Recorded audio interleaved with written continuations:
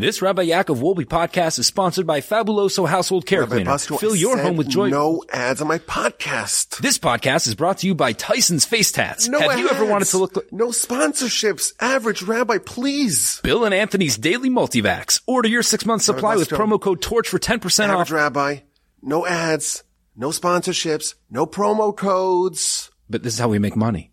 This is not how we make money. This is not how we make money. I will not subject my podcast listeners, the listeners that I love, the listeners that want to come hear Torah and hear words of wisdom and learn about their heritage and learn about Jewish history and learn about Jewish values and connect themselves with the Almighty and connect themselves with His Torah and deepen their bond with their soul. I'm not going to have readouts. Rabbi Basto, my dear colleague, I'm not going to do it. Rabbi Wolbe, we have bills to pay. So what's the other option? Is there anything else we could do? We need help. Oh, okay. Well, maybe we do something else. You see, most podcasts, they have to pay their bills. And they have ads, and they have readouts, and they have promo codes, and they have Dollar Shave Club, and Geico, and mattresses. I don't want to sell you mattresses. I want to give you what you come for. I want to give you Torah. I want to give you wisdom from the Almighty. I want to give you a connection with our glorious religion and glorious heritage. But we need to pay our bills. So what we do is that we don't do any ads. No ads. No matter how much the average rabbi, my colleague, Rabbi Busto, insists on doing ads, insists on doing these promo codes, none of that. We do an annual fundraiser, and that's happening right now. And the website for that is givetorch.org. Give, the word give, to give. Give your heart. Give your soul. Give a little boost, a little bit of love to Torch. GiveTorch.org. It's happening right now. Every donation is doubled. This is our only annual fundraiser. We do this once a year. Until next year, you're not going to hear about this. It's happening now. If you're hearing this right now, you should know that it's still active. Every donation is doubled. And yes, Rabbi Busto, he's insistent. He's insistent. Are you insistent? Well, if there's a better solution. I do like the multivax. Yeah, okay. Maybe we'll make a little exception for that. But no ads. That's the plan. We've done now podcasts since 2012. 12 years, and we're committed to this.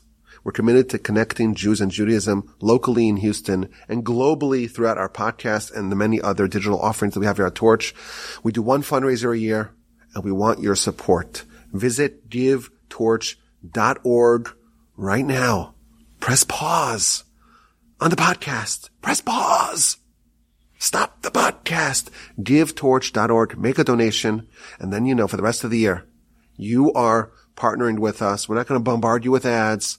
We're not going to bombard you with fundraising emails every day, every week, every month. Once a year, we try to get everyone to give, everyone to contribute. If you appreciate our work, if you enjoy our work, if you want to support our work, if you want to support the great rabbis here at the Torch Center, Rabbi Busto, the average rabbi, and everyone else that's over here, and all the incredible work that we do here from the Torch Center, Houston, Texas, visit givetorch.org right now. And make a donation. Show us some love. We're not gonna drive you crazy. Make the donation. Of course, my email address is rabbiwolbe@gmail.com. And that website again, givetorch.org. Okay, so this week's parsha is Parshas Mishpatim. And of course, last week, we finished off the parsha with the most significant event in all of human history, namely the revelation at Sinai. The Jewish people coalesced at the mountain, and they listen in as God speaks to Moshe. They are privy to an experience that no nation has experienced ever since they experienced prophecy and live to tell the tale. Well, how is our parsha going to begin? How our parsha begins, I think, is going to be very instructive. This is the very first thing that the Torah conveys to us after Sinai. What comes after Sinai? What is the first message we are supposed to take away after the Sinai revelation? Well, that's going to be the beginning of our parsha.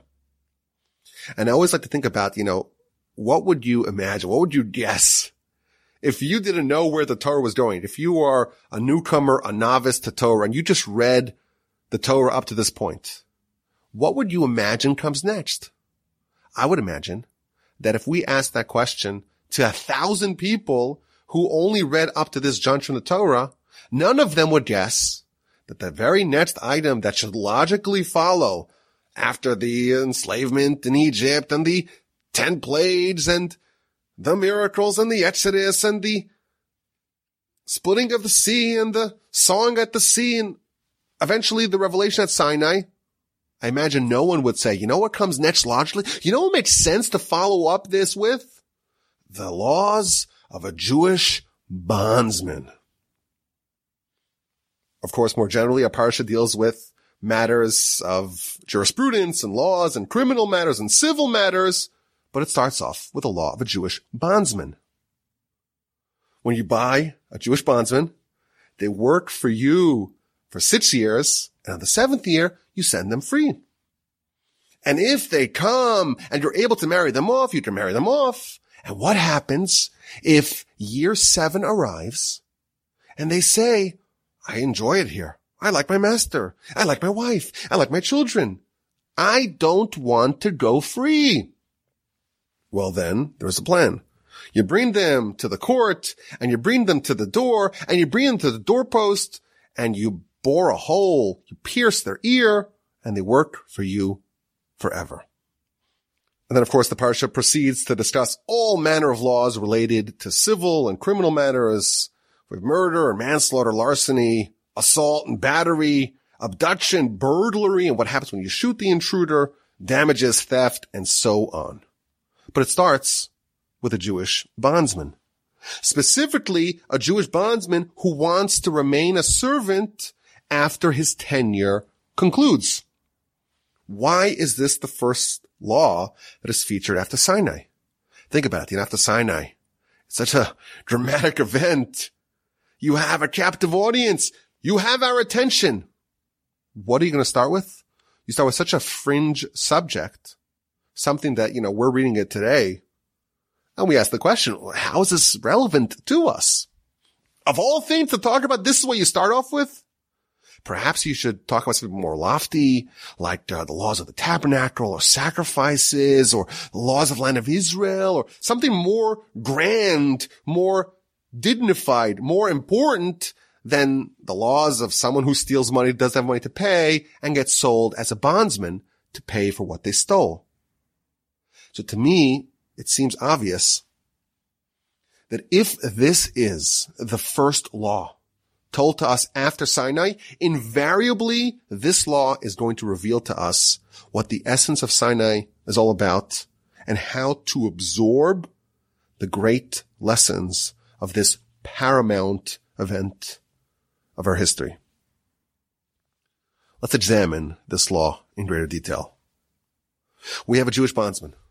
Rashi tells us that a Jewish bondsman ends up as a bondsman only if they fulfill one of two criteria. Either they steal money and don't have money to pay back, the court will sell them as a servant for 6 years. Alternatively, they're out of luck, they're out of money, they're out of resources, they have no way to get out of their quagmire, then they can sell themselves voluntarily as a servant. And they work for 6 years. And in the event that they want to extend their servitude, their bondage, they can increase that, they can extend it by having their ear pierced by their master. Why?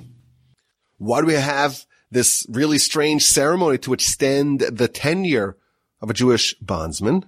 So Rashi tells us something really interesting. Rashi says, well, first he explains why it's the right ear and not the left ear. But why is this person being pierced in the ear? So Rashi says, there are two reasons why. Because there are two reasons why a Jewish bondsman is sold, for each one of those reasons, there's a reason why we pierce their ear. Well, in the event that they stole money and didn't have any money to pay back, well, then they violated the law of Sinai. At Sinai it said, thou shalt not steal. And this person stole. You didn't listen to Sinai?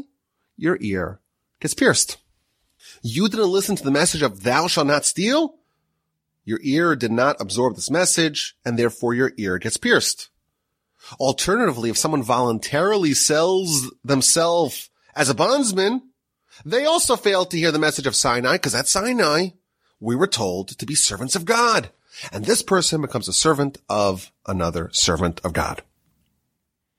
And why the door? Rashi explains, because the door and the doorpost, that symbolized, that signified, that marked the fact that God chose us as his nation. He is the God and we are his people. When he jumped over the Jewish households in Egypt, when they slathered the door and the doorpost with the blood of the paschal sacrifice.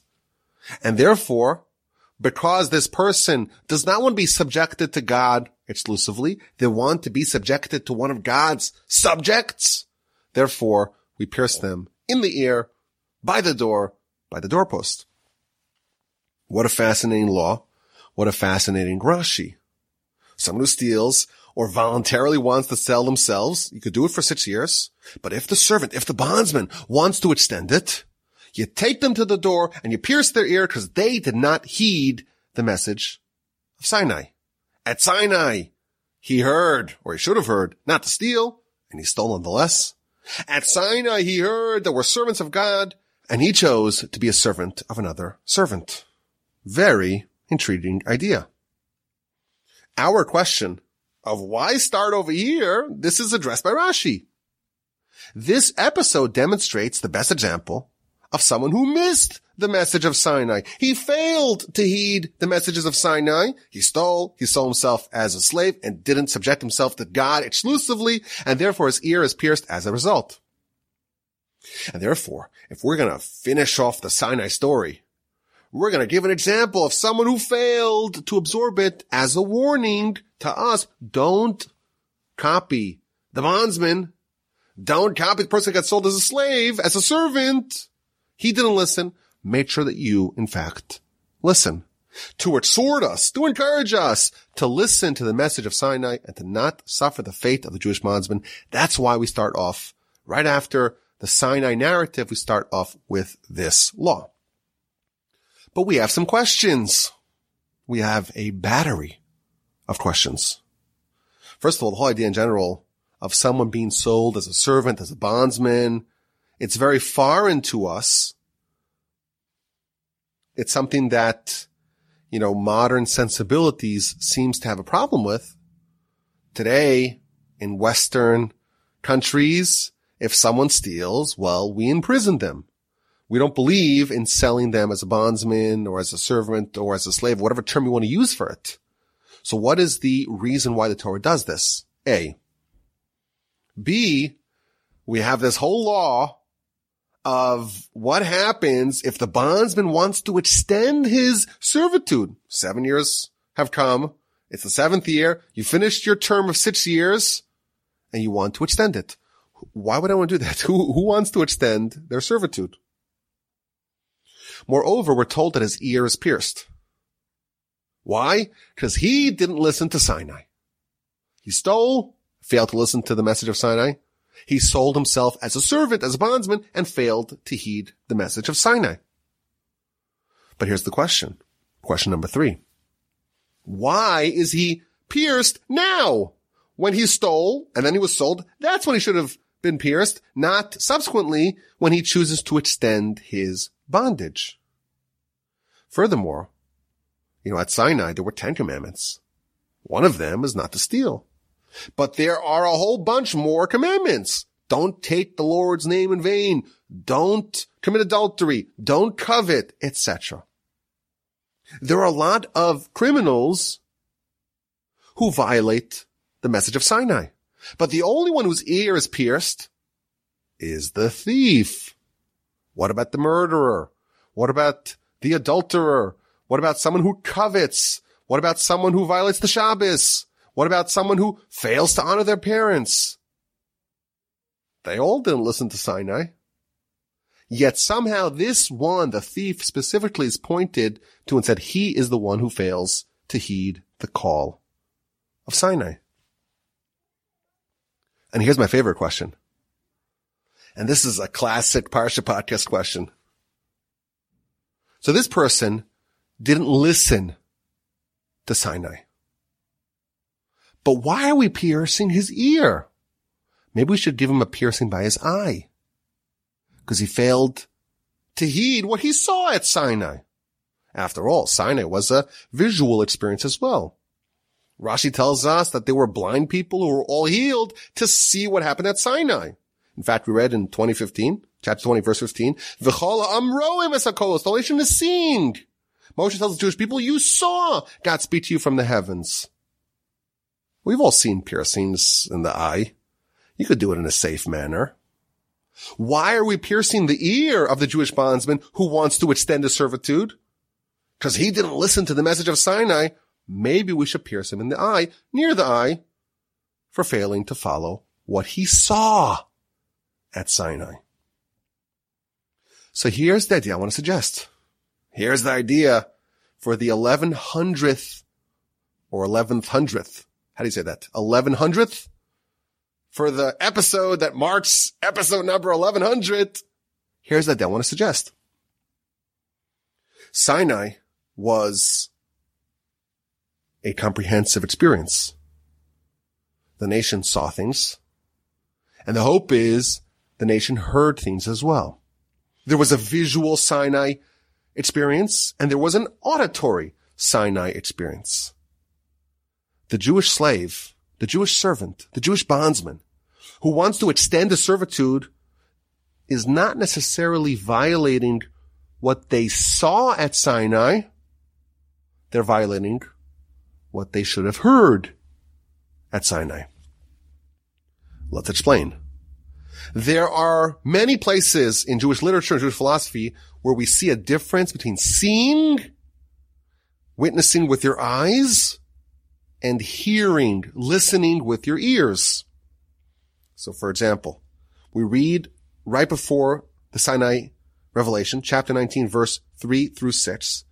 Moshe tells the Jewish people, or Moshe is commanded by God to tell the Jewish people, that you saw, Atem Risam, you saw what God did to Egypt, and now it's time to listen. And if you listen, you'll be a cherished nation, and you'll become a kingdom of priests and a holy nation. These are the words that you should speak to the children of Israel. You saw in Egypt, that's step one. Translating that into listening, into hearing, that is the key to becoming the cherished people, the chosen nation, to get the Torah, to be the kingdom of priests and a holy nation.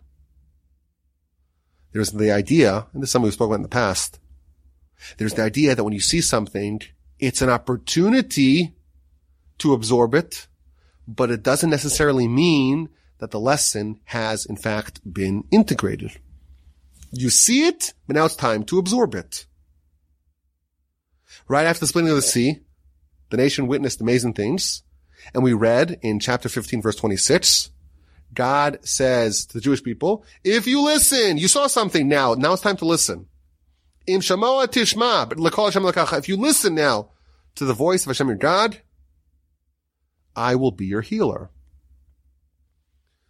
When you see something, it's an opportunity to absorb that message, to digest that message, to integrate that message, to listen. After you see something, it's time to absorb it, to make it yours. And if you fail to listen, even though you have seen it, it could actually be quite harmful and deleterious. So my favorite example of this is in Parshas Balak. Balak is the king of Moab, and he's worried about the Jewish people who are destroying all his neighbors, and he hires Bilam to go curse the Jewish people. And that parsha, we read about, of course, in a couple of weeks, really a couple of months, in the book of Numbers. It starts off, Vayar Balak ben Sipar. Balak, the king of Moab, he saw all that Israel did to the Amorites. And what did he do? He devised a plot, a heinous plot, to try to destroy his enemies. Last week's parsha, Parshas Yisro, starts off with a very similar verse. Yisro encountered what the Jewish people did, Jethro encountered what the Jewish people did to the Egyptians, in the same way that Balak encountered what the Jewish people did to the Amorites. But the difference is that Jethro heard, Vayishma Yisro, and Jethro heard. Talmud actually tells us that Jethro and Balak were relatives, and they both encountered the dominance of Israel. And one of them was inspired to join, to convert, to upgrade himself and integrate himself into the Jewish people. And that was Jethro. And he did that because he heard. Whereas Balak did not hear, he just saw, and he was inspired to curse, to rebel. In Parsha Shlach, we read about the spies. Rashi tells us they saw, but they didn't hear. In Parshas Korach, we read about Korach, the first cousin of Moshe, who launched an insurrection, who mutinied against his cousin. Why, Rashi tells us? His eyes led him astray. He saw things, but he didn't listen. In the end of our parasha, we read about the 70 elders and the 2 sons of Aaron, Nadav and Avihu. They saw things. Vayiru es Elokei Yisrael. They saw. Vayechazu es Elokim. They saw, but they didn't listen. Rashi tells us, as a result of that, they received a death sentence that was implemented later on in the Torah. So there's a dynamic all over Jewish philosophy and Jewish literature that vision, seeing something, when that vision is unmoored with listening, with hearing, that is actually very dangerous. In fact, one of the definitions of God is that God is ro'eh, God sees, but is unseen. Ro'eh ve'eino nireh. Our eyes, our field of vision, is engineered to make us not see God. To connect to God, you have to listen. You have to hear. You have to listen to tradition. You have to listen to your heart. You have to listen to your messages. You have to listen to Sinai. In the most powerful prayer that we say every day, our declaration of faith, where we commit every single day to forfeit our lives in martyrdom for God, should the opportunity arise, we say, Shema Yisrael, listen, hear, O Israel, listen. And we cover our eyes. The way to absorb the message is to not rely on the eyes alone, but to listen. Balak, he saw the damage to the Jewish people, but he didn't listen. As a result of that, he went astray and lived to suffer the consequences. Jethro, perhaps he saw as well, but he listened. He heard. Vayishma Yisro. He absorbed the message and he changed his life. He was an idolater, but he joined the nation and became a great believer and a great hero of our people. The way to connect to God is via sound. God listens to our prayer. When we pray, the prayer has to be audible. In one of my grandfather's notes, I found the following sentence that I love so much. I want to share with you. Hachush hayichidi, the only sense that connects us with the spiritual world is the ability to listen. A couple of years ago, I told you that I was in Canada. And in Canada, they also have July 4th. They also have independence, but it's not July 4th. It's July 1st. That's when they gained their independence. And they also have a tradition of fireworks and celebration. And we were watching the fireworks, and you see salvos of fireworks and the explosions that accompany them. But what's always interesting to me is that when the final blast of fireworks that you see is over, you wait 2 seconds and you hear the boom. You hear the sonic boom that comes with it. And of course, we know the reason why. Light travels at around 300,000 kilometers a second. I think it's like 186,000 miles a second. What is that? Like 8 times around Earth in a second? It's pretty fast.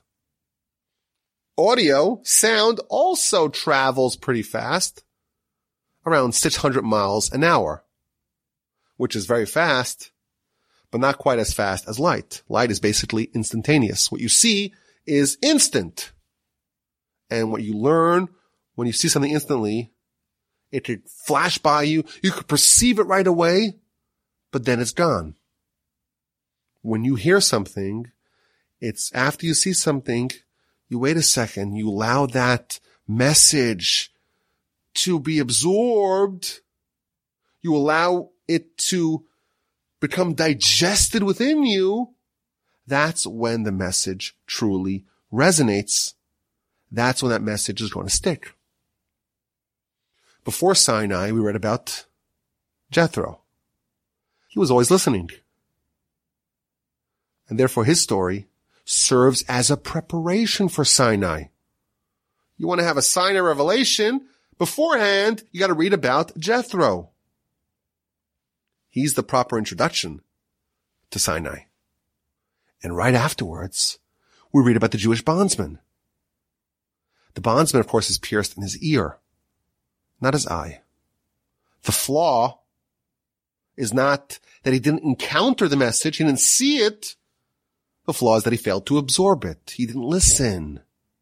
He saw the message of Sinai, but he failed to hear it. It didn't penetrate. The flaw is in his ear, not his eye. So the preparation for Sinai is Jethro. He listened. And the aftermath of Sinai is the bondsman. He's an example of someone who failed to listen. He failed to listen to Sinai. He stole. He failed to listen to Sinai. He voluntarily sold himself as a slave. And therefore, he is the warning. He is the cautionary tale. After you have this amazing experience of Sinai, don't lose it by not listening. But again, some questions remain.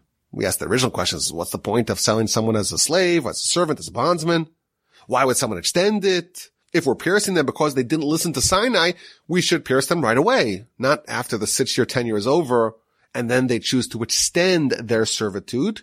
And finally, why is it only the thief who becomes a bondsman who wants to extend his tenure? Why is only that person pierced and not everyone else? The person who takes God's name in vain, the idolater, the murderer, etc.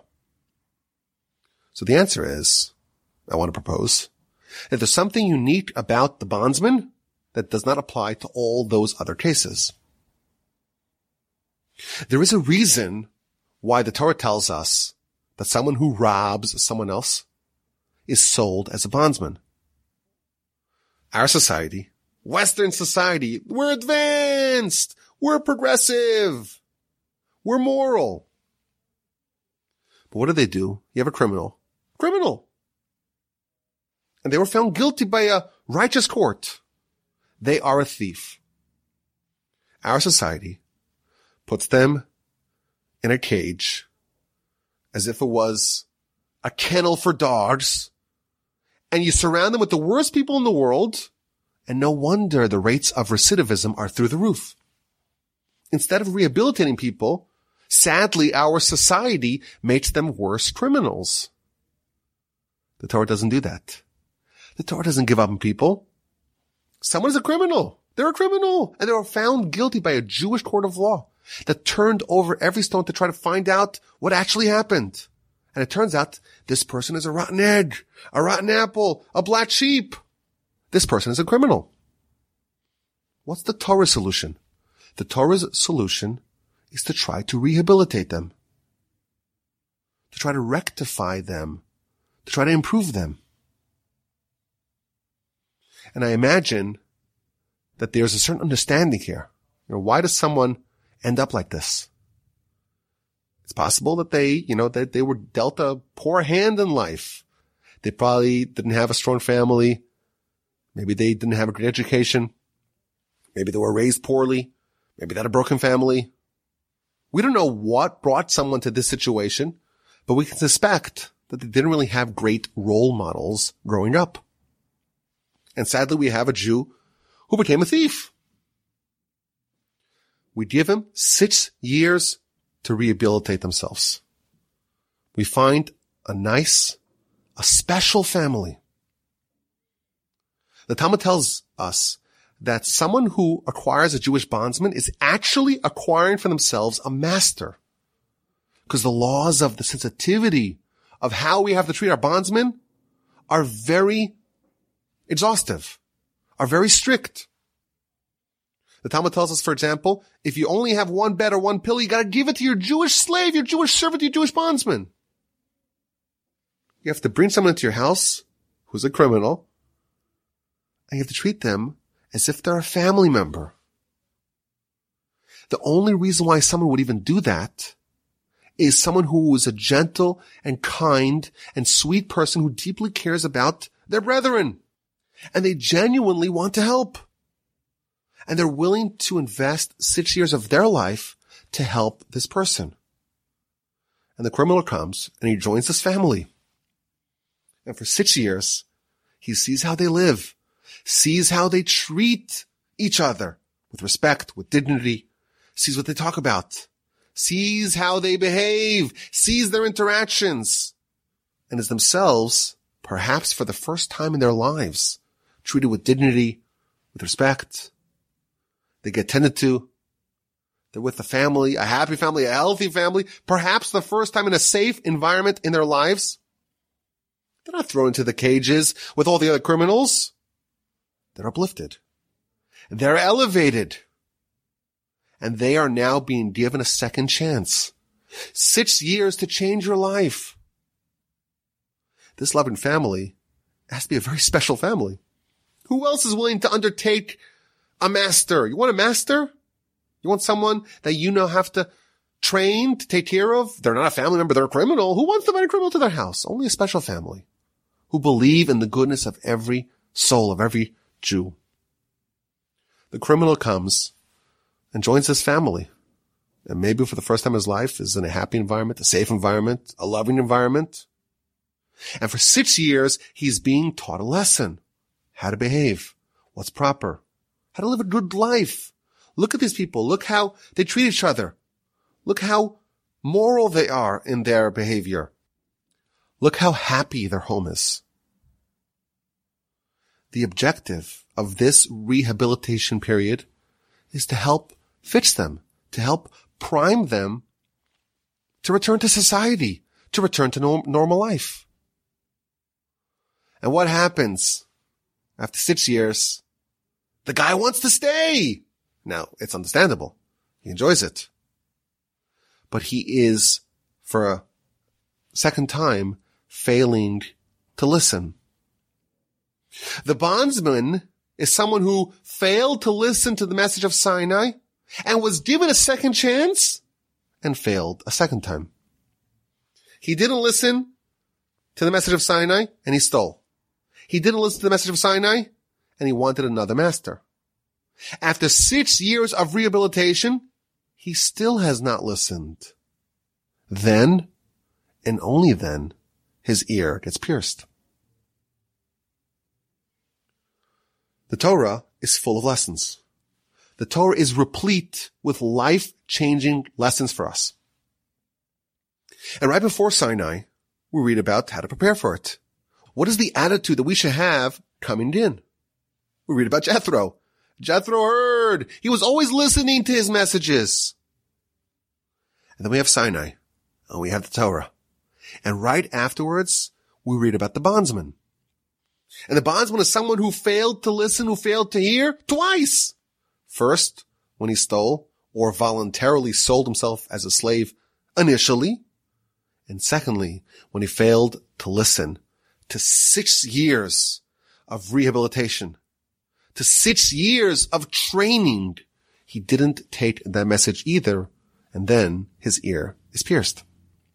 Torah, Sinai, this is the most amazing lessons in the world. It's the godly wisdom.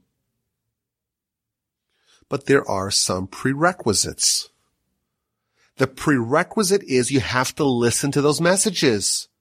You can't just encounter those messages, see them, perceive them, but that's it. It's instant flash, a flash of the fireworks. You see it, boom, and it's gone. You don't even ruminate upon it for a second to allow it to be absorbed. If you don't have that attitude, Torah is not going to be very helpful to you. And ideally, we should be like Jethro. Even before he got Torah, he was already primed to listen. If that doesn't work, at a minimum, when we hear the messages of the Torah, we should be in a posture of listening. If that fails too, the Almighty will grant us a period of rehabilitation. We'll get a lesson, just like the bondsman. The bondsman was given a second chance. But in general, this is the format. You mess up, you didn't listen to Sinai round 1, you're given another opportunity. If that fails, you struck out. If you don't prepare to listen beforehand, and you don't listen during Sinai, and you don't even listen after you were given the chance to rehabilitate, after the third chance to listen, you struck out, and your ear is pierced. We have a Torah. We have amazing lessons. We have to listen. We can be transformed. We can be changed, provided that we hear those lessons, that we absorb those messages. We listen like Jethro. We're not quite like the bondsman. And hopefully our ears will indeed hear and absorb the messages of Sinai. Let's get this week's Exquisite Insight. Are you ready? Are you ready? Let's go. Our parsha, of course, contains many mitzvos, many different laws. Among the multitudes of mitzvos featured in our parsha are several of the laws of kosher. So, for example, 22:30 we read, "Ubasar basadet treifa lo sochelu." You should not eat a treifa. A treifa is a kind of animal, even though the animal itself, the animal species, is a kosher species. Imagine you have a cow. A cow's a kosher animal. But if the animal's ripped or torn, it has some sort of fatal injury, then it is forbidden to be consumed, even if it is slaughtered properly. So even if you have a kosher animal, and it's processed in a kosher fashion, if it is a treifa, that's where the term treif comes, not kosher. If it is a treifa, it is not kosher. Moreover, we have the laws of milk and meat. The verse tells us in 23:18, "Lo sevashel gedi b'chalev imo," you should not cook a kid in its mother's milk. That tells us we cannot mix milk and meat. So whenever we deal with the laws of kosher, it always bothers us, the moral laws of the Torah, the philosophical laws of the Torah, the intellectual laws of the Torah always make sense to us. But this idea, there's no victim, it's a victimless crime. No one's hurt if you eat not kosher. What are you going to do with the animal? The bovine was ripped apart, but the animal now, the meat's just as good as if it wasn't ripped apart. If the meat is kosher and the milk is kosher, what difference does it make if we put them together? We do a mixture of the two. The laws of kosher always seem to be very difficult for us to absorb. So the Talmud tells us something very fascinating. The Talmud tells us that our heart, our soul, is, at least by default, very sensitive. It's very sensitive to spiritual matters. But when someone eats not kosher, their heart gets dulled, gets calloused, gets desensitized. And the Mesilas Yesharim writes, this is a quote, "The forbidden foods, they insert impurity in the heart and soul of a person to the degree that the holiness of God departs from him." And he quotes the verse in the Talmud that true knowledge and the spirit of intellect get banished from someone who eats non-kosher. And instead, the person gets submerged in the animalistic physicality of the world, and they become less sensitive to spiritual matters. Here's the exquisite insight.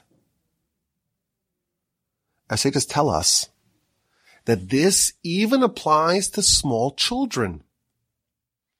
Ordinarily, if someone's a small child, well, they're not intelligent, they're not mature. They're a small child. What do they know? They don't know about the laws of Torah and Sinai and mitzvah. They don't know anything of that. They don't know any of that stuff. So they are not really impacted by the sin. However, when it comes to the laws of kosher, because it affects almost like the physiology of a person's soul and heart, that if someone eats not kosher, even as a child, it's going to impact them forever. So the Talmud tells us of a sage, one of the sages of the Jewish people, who went awry and became a heretic. In our history, of course, we had many great sages and rabbis and leaders. And there's only one example of someone who was a bona fide, genuine sage on par with all the greatest sages of the generation who became a heretic. And his name was Elisha ben Avuya, and he eventually became known as Acher, the other one.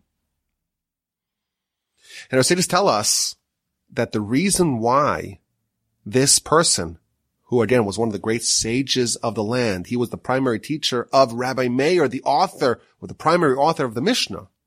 The reason why he went astray is because when he was in utero, his mother was pregnant with him, and she passed by an idolatrous temple, and she smelled the smell of the pork cooking, and she was overcome with desire. She had a craving, and she went in there and she took a little bit of the non-kosher food.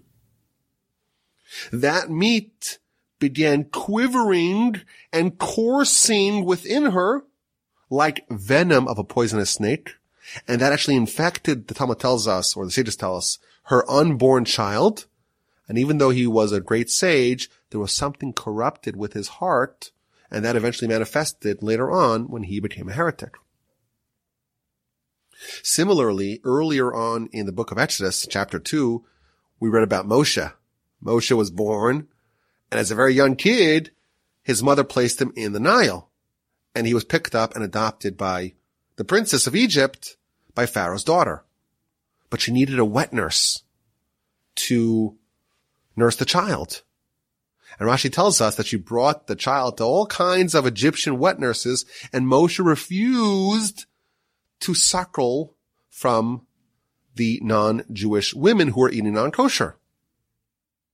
Until eventually Moshe's own biological mother was hired as a Jewish wet nurse, and in this great twist of irony, Pharaoh's daughter paid Moshe's mother to nurse Moshe because she did not know that they were actually related. So it was a great gig. The mother would have been very happy to nurse the baby for free, and now she got paid for it. But why did he refrain from suckling from those women? Because he sensed, or at least there was a premonition, that he was going to be special. And his heart had to be maintained in its pristine condition. You can't tamper with it at all. And if a woman eats non-kosher, that's going to go into her breast milk, and that will affect the child who consumes that. And here's the actual insight I want to share with you. There is the flip side of this. Just as the non-kosher food has an adverse effect on the person who consumes it, even if it's done vicariously via mom, there is someone who had the reverse of that. We're told that the great Rabbi Judah the Prince, who codified the Mishnah, when he was a young kid, he was born, that was during the reign of Hadrian, and Hadrian made a rule that circumcision is forbidden. Any Jewish boy that gets circumcised is going to be executed together with that boy's mother. And young Judah, who was the son of the Prince of Israel, the leader of the Jewish people, he was, of course, circumcised. And the Romans demanded that he be brought to Rome to be inspected to find out if he, in fact, is guilty of this crime, and they would take mom and baby and chuck him off a cliff. On the way to Rome, Rabbi Judah the Prince's mother met another woman with a baby as well, a Roman woman, and they befriended each other in the path from Judah, from Israel to Rome. And they started chatting, and eventually Rabbi Judah the Prince's mother tells this Roman woman about why she's going to Rome, because my child's circumcised and then they're going to kill him. So they hatch a plan and they swap babies. And Rabbi Judah the Prince is taken by this Roman woman, and Rabbi Judah the Prince's mother takes this Roman baby and presents him as if this is her baby. And of course the baby's uncircumcised. And they say, okay, well, you're good. Go back to Israel. On the way back, she meets the Roman woman again, and they swap babies again. Now, Sages tell us that that Roman baby eventually grows up to being none other than Marcus Aurelius Antoninus, eventually the emperor of Rome, but also someone who befriended Rabbi Judah the Prince and gave him political cover to be able to codify the Mishnah, and according to our sages, actually converted and became a Jew. Where did he have this holiness from?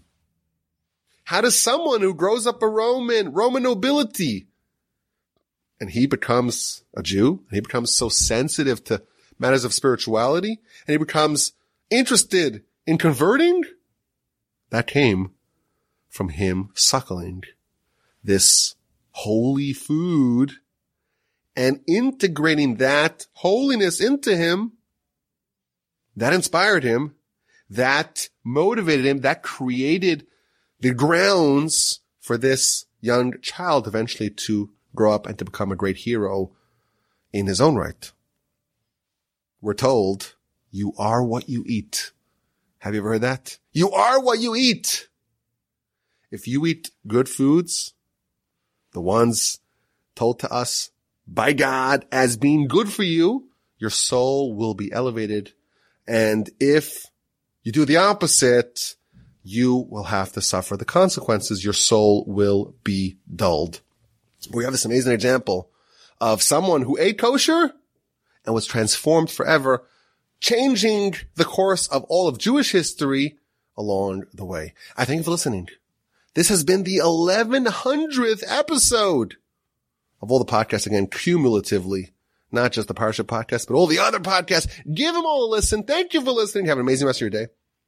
Have a fantastic rest of your week, and have a splendid, sensational, spectacular, fantabulous Shabbos upcoming. And please, with the help of the Almighty, we will talk again next week.